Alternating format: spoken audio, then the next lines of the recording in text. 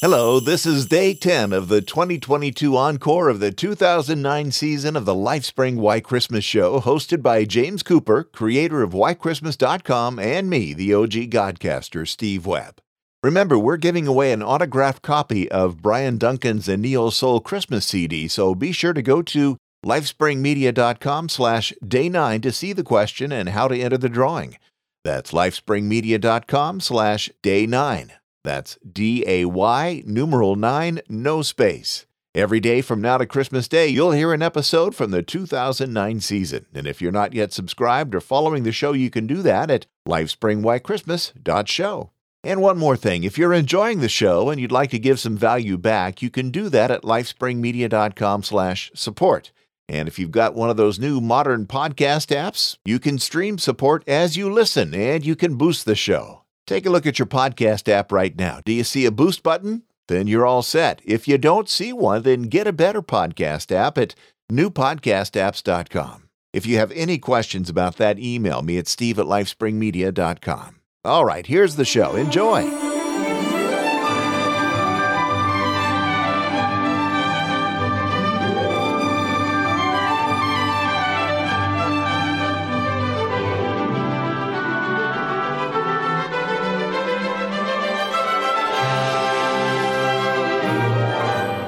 It's day 10 of the LifeSpring Why Christmas show. Have you gotten your answers into the Christmas trivia questions from show number 9? Remember, one lucky listener who sends in the correct answers will win a signed copy of Brian Duncan's Neo Soul Christmas CD. Be sure to listen to show 9 if you missed it. Oh, I guess I should tell you that I'm Steve Webb. Today I'm going to tell you about the holly and the ivy and its significance to Christmas.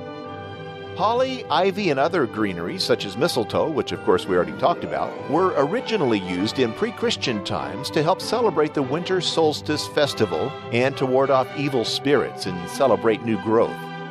When Christianity came to Western Europe, some people wanted to keep the greenery to give it Christian meanings and to ban the use of it to decorate homes.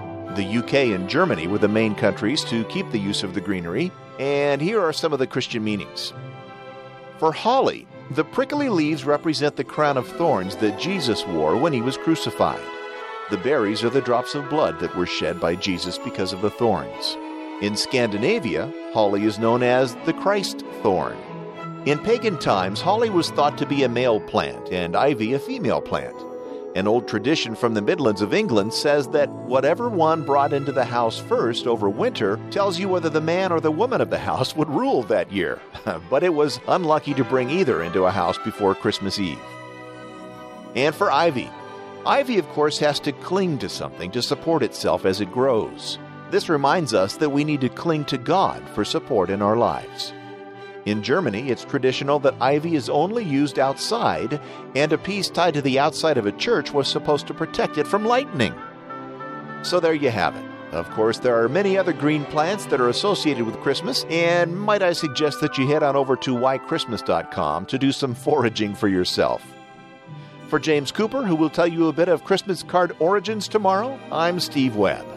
Thank you for being a part of the LifeSpring Why Christmas show.